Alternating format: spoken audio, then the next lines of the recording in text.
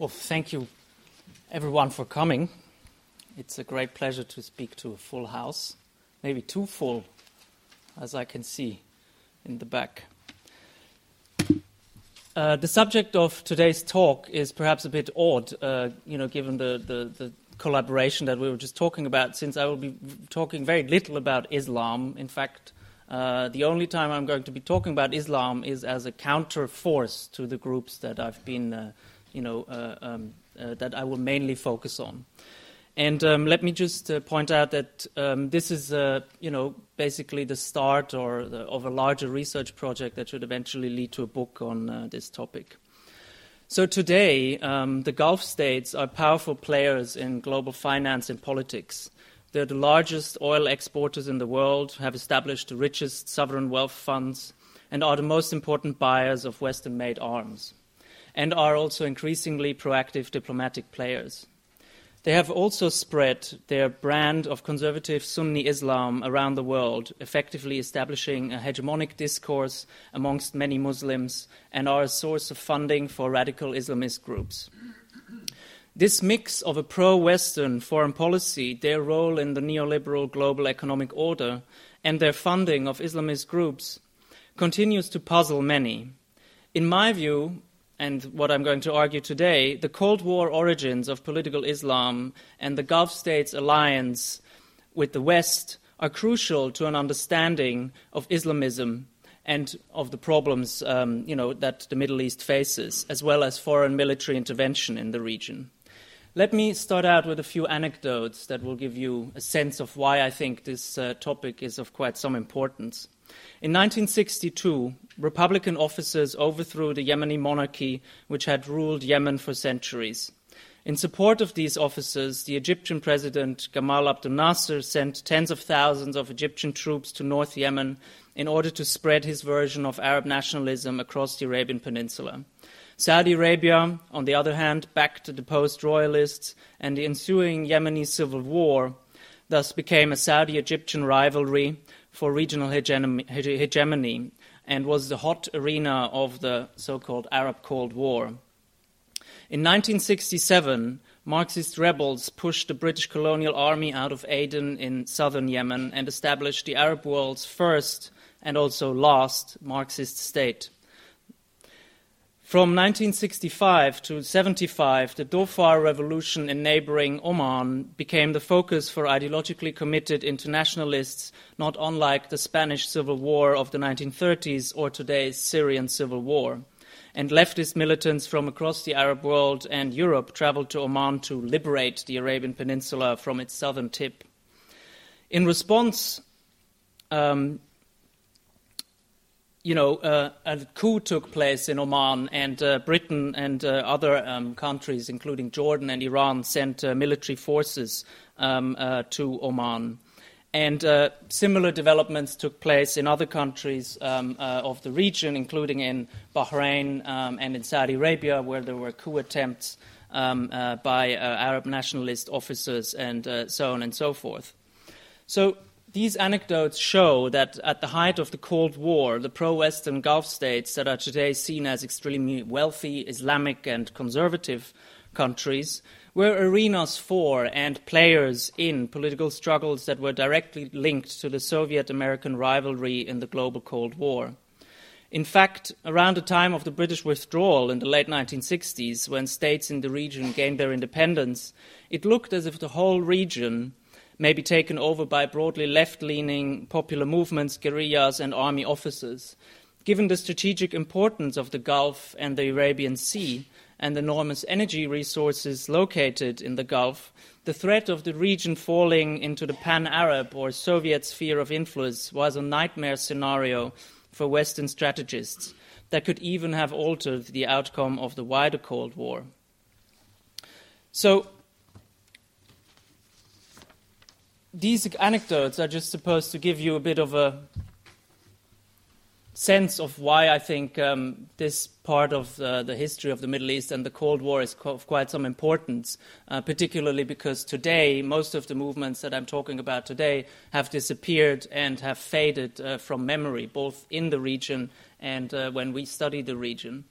So let me just start out, with the period of the 1940s and 50s, where I think, this story begins.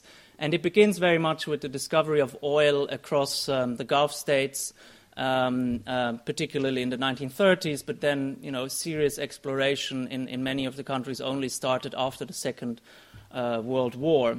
And at that time, then, within the period of a few years, relatively large labor forces needed to be created almost from scratch to exploit the oil reserves. And so tens of thousands of Arabs, mainly Arabs, but also Indians and British and other workers who'd been, for example, in other areas of the empire, such as in India, came back to the Gulf or came to the Gulf and started to live together in oil camps, and which were usually segregated alongst colored lines. And in the Arab camps or in the camps for the colored people, you had a kind of spreading of political ideas that were not so that didn't really exist in the region before. So together with the migration of people, you also had the migration of ideas. And in many of the places where these people came from, such as Egypt, Syria, Iraq, Lebanon, and so forth, you had already a political mobilization along communist and Arab nationalist lines in the decades preceding these developments. So these people came to the Gulf region. Some of them were already recruited into political movements, and others came just with these ideas in mind. And when the conditions in the labor camps became quite bad or more visibly so in the early 1950s, this led to quite substantial strikes and labor movements, particularly in eastern Saudi Arabia, but also in Bahrain and in Qatar. And in response to that, the leaders of these strikes were arrested and expelled, but also the situation of workers improved. And gradually, better housing and employment conditions was created for them. But one of the, outcomes that we still are faced with today was the replacing of largely Arab migrant workers who, with the local Arab population in the Gulf shared some similarities of language and culture and therefore could relate to their problems. And there were also many Palestinians involved here, and I will get to that later. There was a deliberate shift to bring people from other parts of the world, particularly from Southeast Asia, who couldn't speak to the locals and who, could be treated as a workforce that could be replaced if it created any kind of trouble. And this is why I would argue is a big reason why today, most of the expatriate population in the Gulf states comes from Asia. And eventually, I think, these movements transformed into some of the earliest political parties in the region, and the nationalization of oil resources was one of their main demands and was one of the strikers' demands, a demand that was eventually realized, of course, in different ways in which these movements thought it should be realized. But by the late 1970s, basically, the oil companies across the Gulf states were state-owned. And, this is another one of the outcomes. So in response to that, you had the emergence of the first kind of opposition publications and opposition movements. And in the context of the Arab Cold War, you see a lot of propaganda emerged against, these monarchs and their Western alliance in the Gulf. So here you will see in the middle is the people, the workers are producing the oil. The oil is being sucked up by the American oil company, and then to the right you see a depiction of King Saud at the time. And I won't go into much detail to how this is being recycled to Saudi Arabia, but basically it is supposed to illustrate the situation at the time. Now, one thing that is quite important, and I suppose I've found out in my research as well, is that there was quite a substantial amount of ideological diversity, especially when we look at it from today's perspective. And there were huge rivalries between the different groups that on the face of it wanted quite similar things, but were extremely divided amongst amongst themselves. So you, on the one hand, had Orthodox communists, and in Saudi Arabia and in Bahrain there were, normal communist parties established. But you also had various forms of Arab nationalism, particularly the Ba'ath Party, which had branches in the Gulf, both the Syrian and the Iraqi Ba'ath. But particularly popular were also the Nasserites, particularly at the height of Nasser's popularity in the wider region. He was also very popular in the Gulf. And then most importantly, the movement of Arab nationalists, founded by George Habash and others at the American University of Beirut in the 1950s, that actually established a Gulf branch headquartered in Kuwait and led by Ahmed al-Khatib, which was kind of in charge of, changing the political landscapes across the Gulf and further down.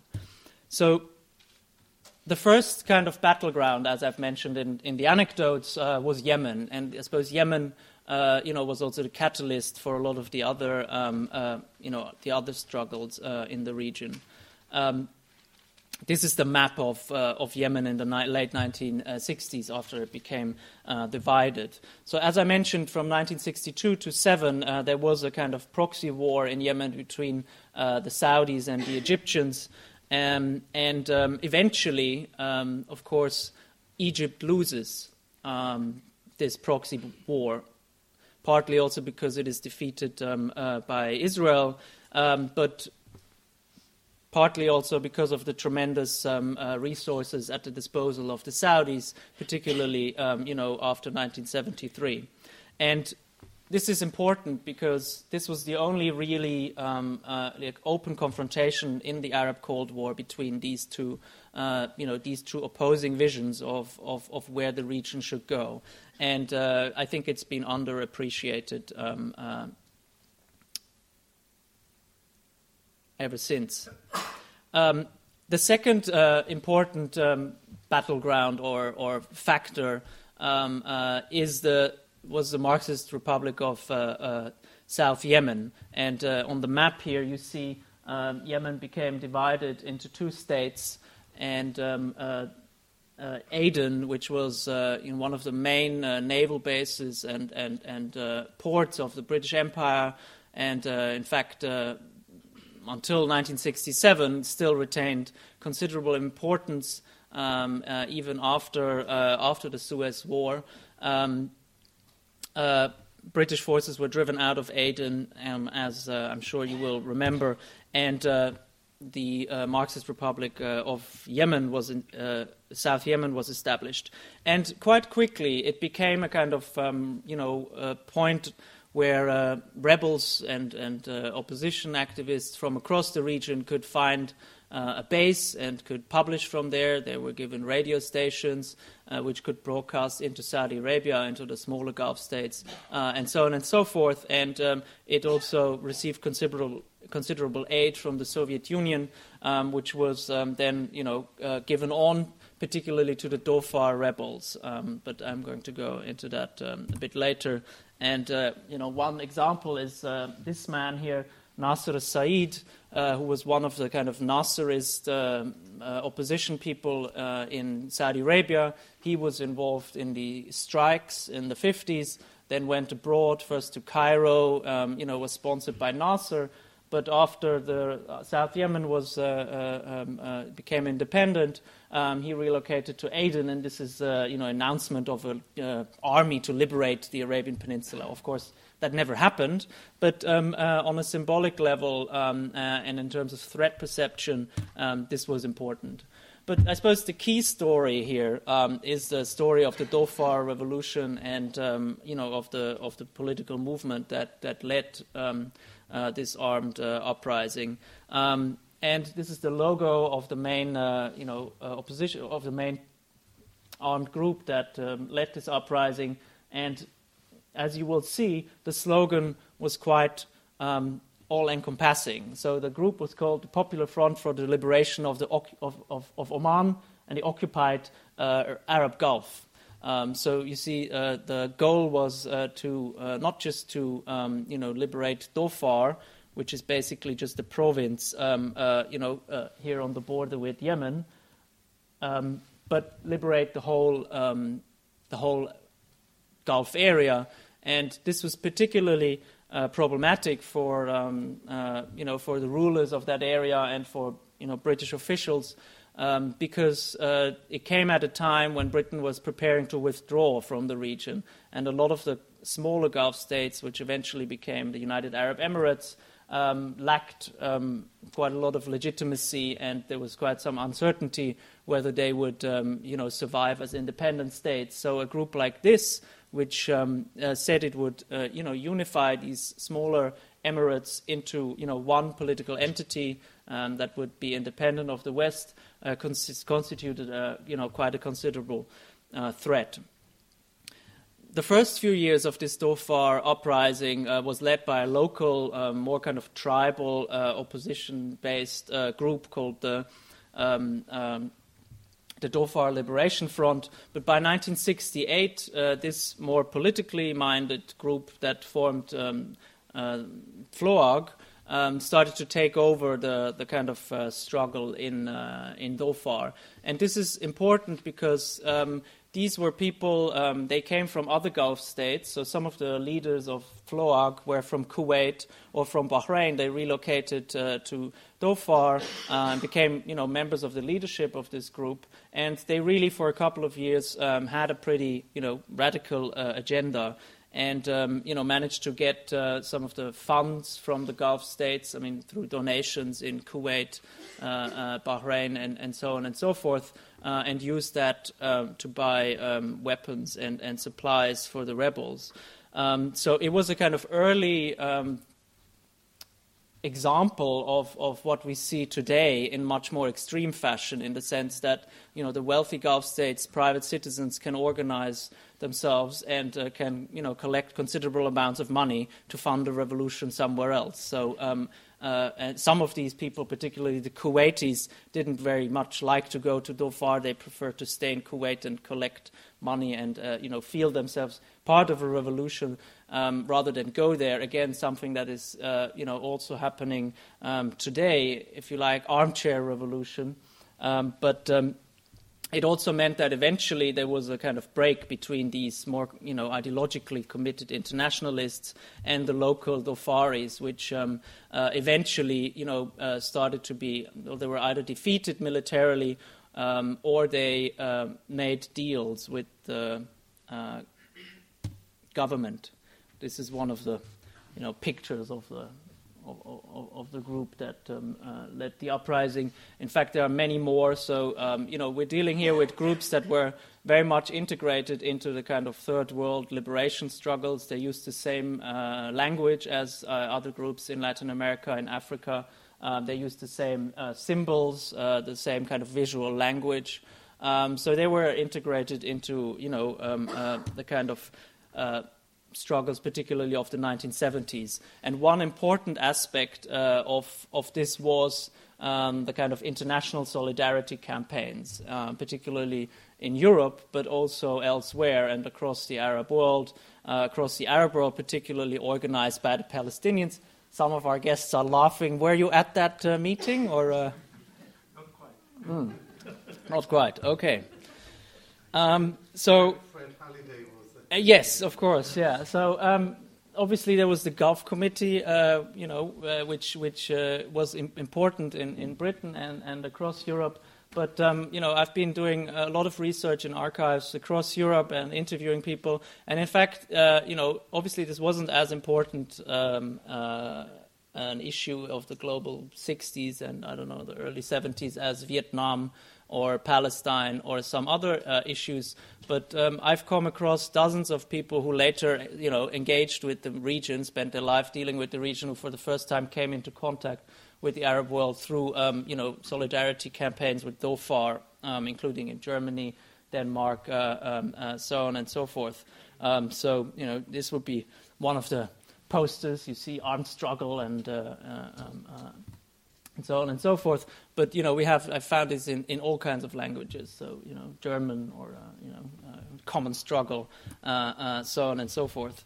And this was very much related to the new left in Europe. And there was, quite interestingly, a lot of, discussions about ideas and a lot of a flow of ideas between Europe and the Middle East at that time, which I think was very interesting. So a lot of these groups, particularly FLOAC, but also the PFLP and others, started to adopt a lot of the ideological developments that were going on in Europe, and there was really quite significant interaction there, something which I think is not necessarily the case anymore. So why did these movements fail? Because they did have, significant popular support in the regions. In the Cold War, there were significant players that were willing to back them, Soviet Union, but also particularly China. China was one of the key backers of the Dhofar rebels, which were more Maoist, in fact, because they started this liberation struggle from the mountains of Dhofar. So they were really, trying to emulate the kind of Maoist approach. And then there were also smaller states that were willing to give some help. Even North Korea, Vietnam, or Cuba, to name a few, but also regional countries like Iraq, Syria, and Nasser's Egypt. So why did these movements fail? I mean, I think, a large part comes down to these movements were largely crushed, both militarily and ideologically. So, effective counter-revolution. It's fashionably termed counterinsurgency, of course. And in fact, if you look at the literature on, modern warfare, the Dhofar War is in the literature presented as a great, great victory and one of the first where the hearts and minds approach and a cleaner approach to counterinsurgency, one that was later taken up by the Israelis and by the Brits and the Americans, Afghanistan and Iraq, was developed. So, a good case study in counterinsurgency. But let's call it counter-revolution because that's what it was. So, Britain sent the SAS out.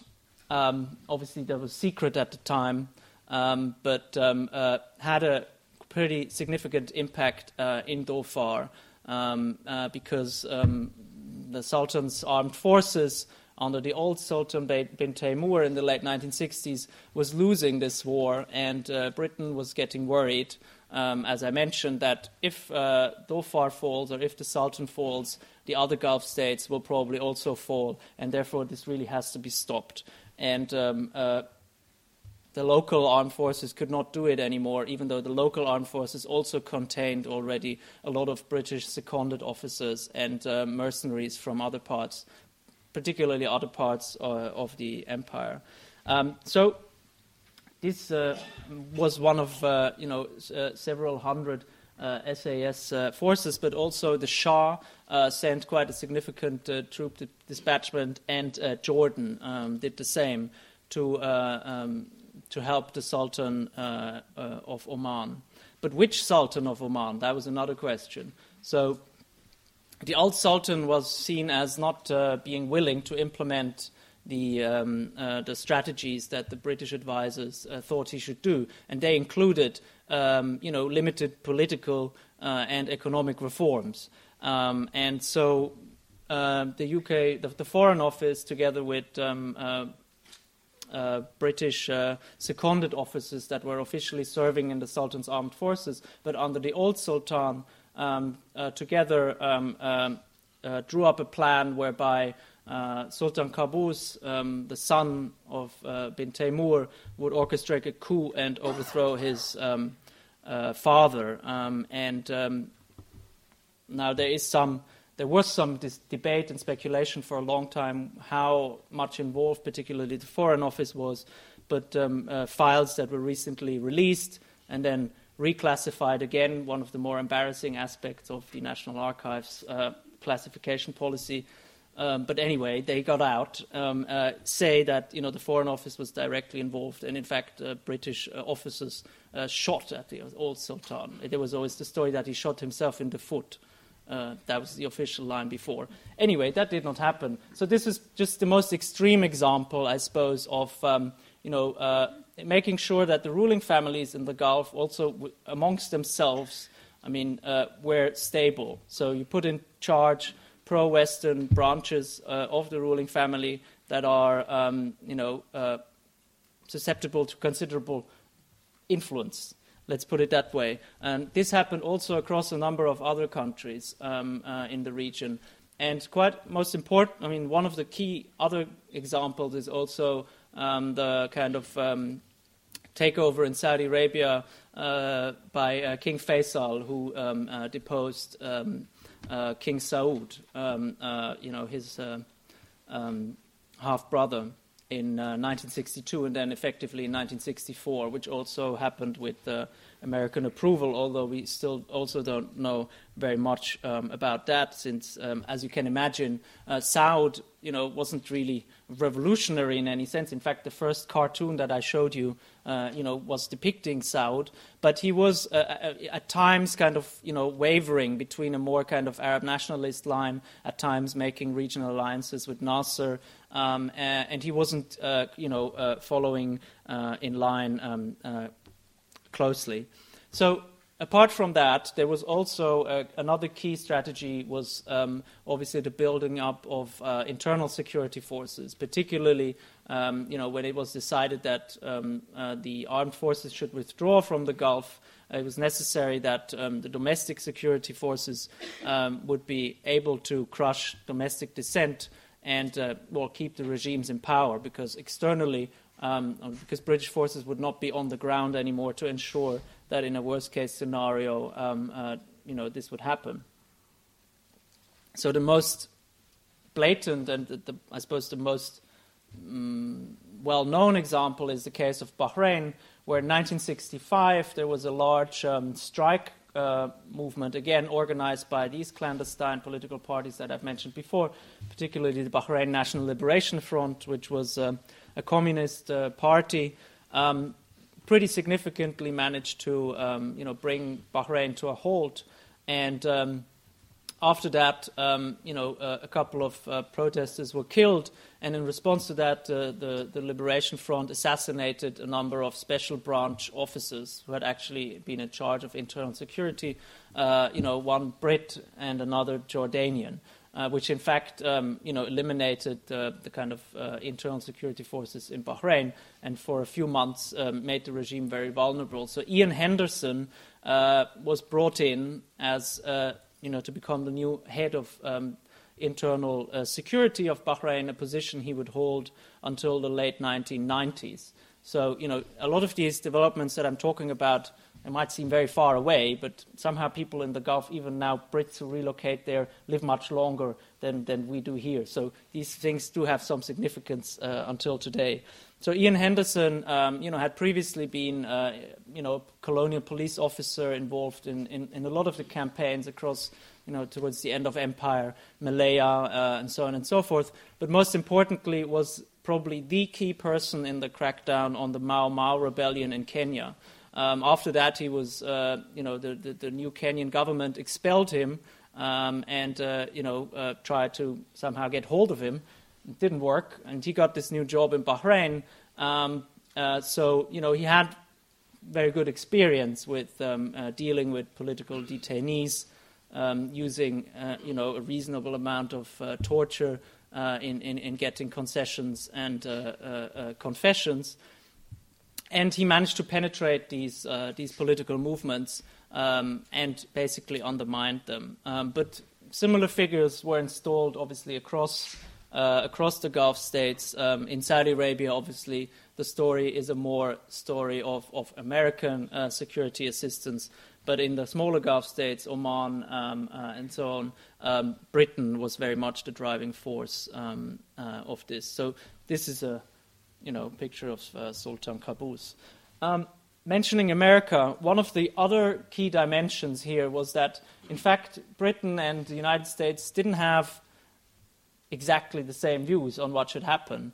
This is partly because of Britain's prior, colonial territories in the Middle East, its experience with Nasser, particularly Arab nationalism. So Britain saw Arab nationalism as a huge problem. I mean, the Suez War was a reaction to that, a fatal reaction, and we all remember the Americans thought that was a, horrible idea because it undermined the whole project of the Americans, which was more, Cold War perspective and trying to, limit the Soviet Union's ability to penetrate the Middle East. And the Americans thought that Britain's policies were detrimental to that. And this also manifested itself in the Gulf, for example, in dealing with these, Republican officers regime in North Yemen, but also Marxist South Yemen. The United States really quickly recognized both states, wanted to establish some form of relation with them, whereas the British were furious and, angry that they've been driven out and scared for their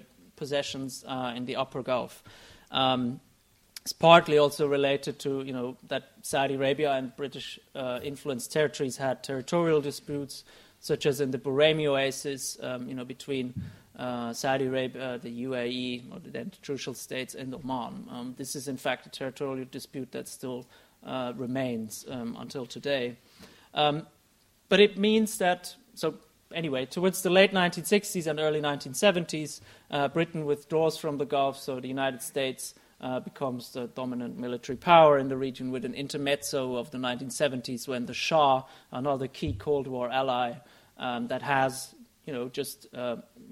at the beginning of the 1970s, he sends troops to Oman, so literally becomes the policeman of the Gulf. And while there is some, ressentiment amongst, the Arab populations on the Arab side, and perhaps amongst some of the leaders, basically, in Oman's case, he was very much, so the Iranians were very much involved in, helping the Arab rulers survive. So a lot of the kind of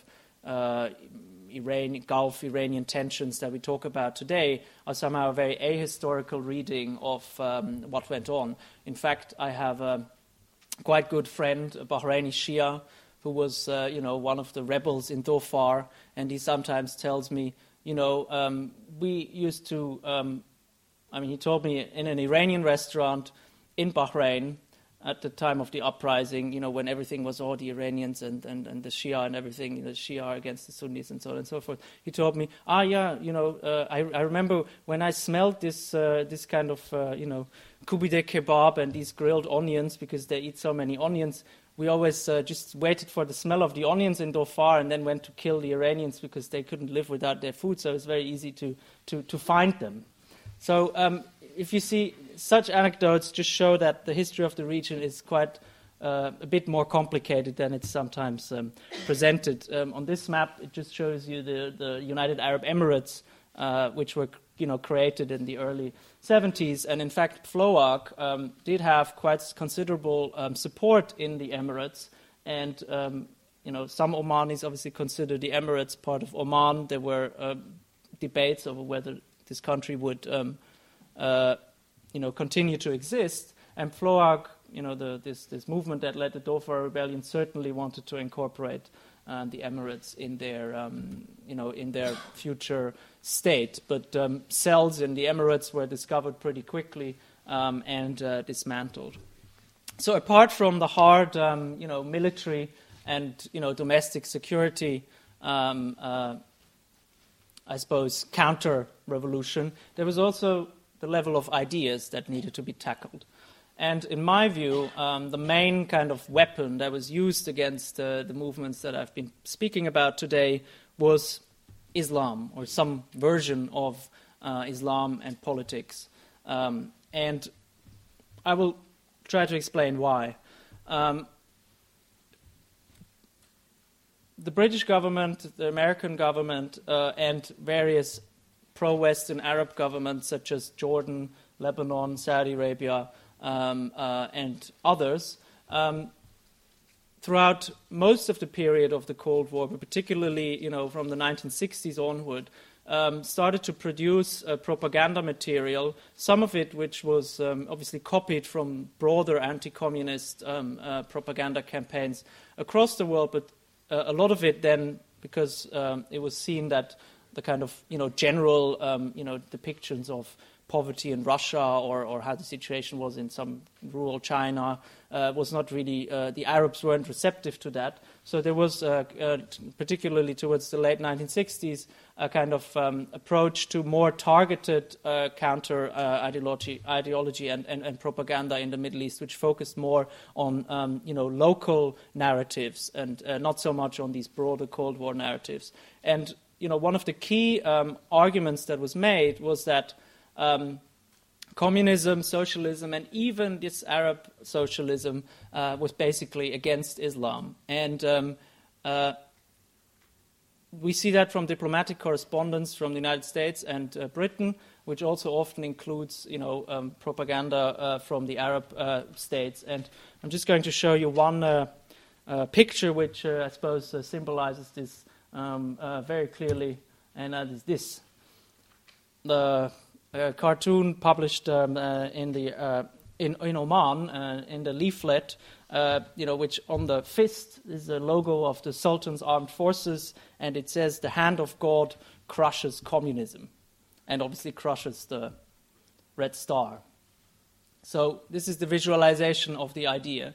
But this idea was propagated with a considerable amount of resources for several decades, and I do think it had considerable impact, as such campaigns have if they're carried out for a long time. So across these different countries that I've been talking about, but also across other, in other countries of the region, and in fact not just the Middle East, but in other Muslim majority countries such as Indonesia. I mean, in the last few years, a lot of material has come out on what happened in Indonesia in 1965, right, where an allegedly communist coup led to a kind of counter revolution, if you like, which was basically organized around the military and two organized Islamic movements, which led to massacre of, we don't really know, but several million people allegedly communist. Of course, here the number of deaths are not so significant, but it was a broader pattern. And so Islamic groups were built up in the Gulf states as a counterforce, both in terms of resources, but for example, the state started funding mosques, started funding giving headquarters to prominent clerics, and started funding new universities, new international organizations. This is particularly in Saudi Arabia. King Faisal, basically, who became the driving force of the, of the Saudi side, on the monarchy side, and the Islamic side in this Arab Cold War, established the Organization of Islamic Cooperation, and so on and so forth. And through these organizations, new networks were created, funded, particularly after 1973, by a new windfall of oil prices. So 1973 is really the key date here, because it is the date where Arab nationalism finally loses its, last appeal, I suppose.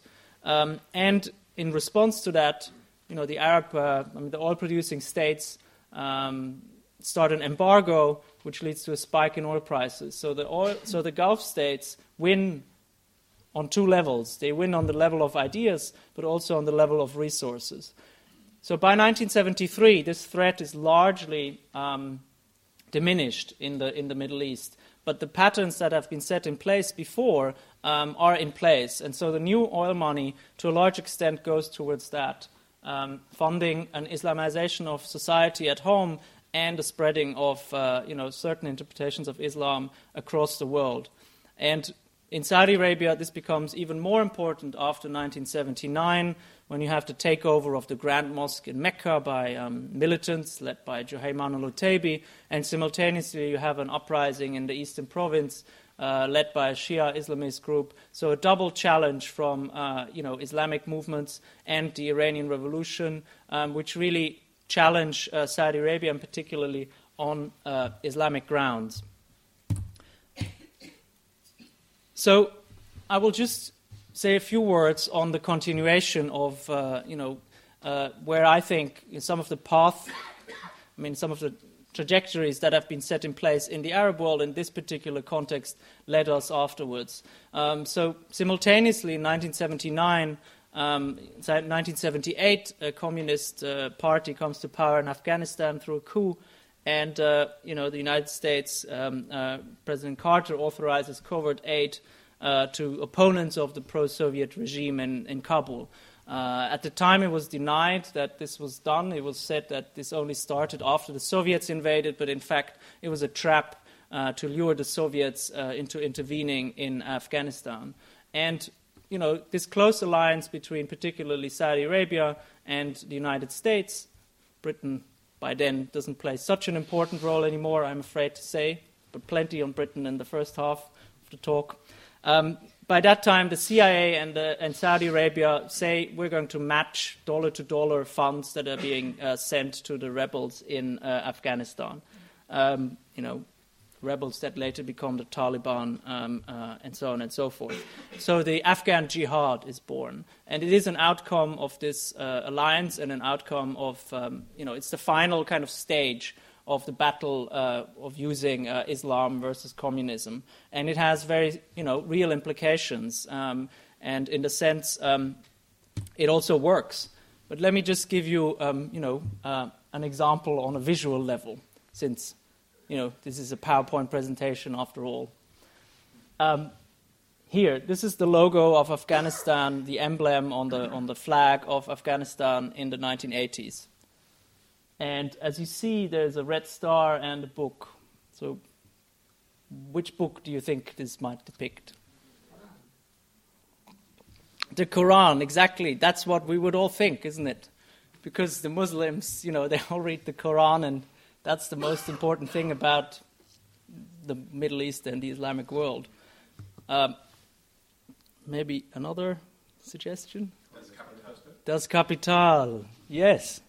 So, this is the flag of Afghanistan in the 1980s with a depiction of Das Kapital on the flag.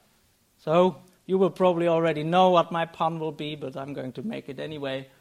This was the flag, after the establishment of the Islamic Emirate in Afghanistan, which, as it's supposed to be, has the Quran in its emblem, and the current flag of Afghanistan obviously has the Shahada, and on top there you see,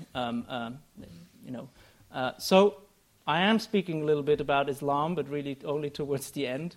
But it shows you on a very symbolic level, I suppose, the argument that I want to make. And perhaps lastly, a very famous quote that some of you will be familiar with by Brzezinski, Carter's national security advisor, who said, "What is most important to the history of the world, the Taliban or the collapse of the Soviet Empire, some stirred-up Muslims or the liberation of Central Europe and the end of the Cold War?" Well, he, of course, knew what his answer was, but it increasingly becomes quite a difficult answer, to answer this good question.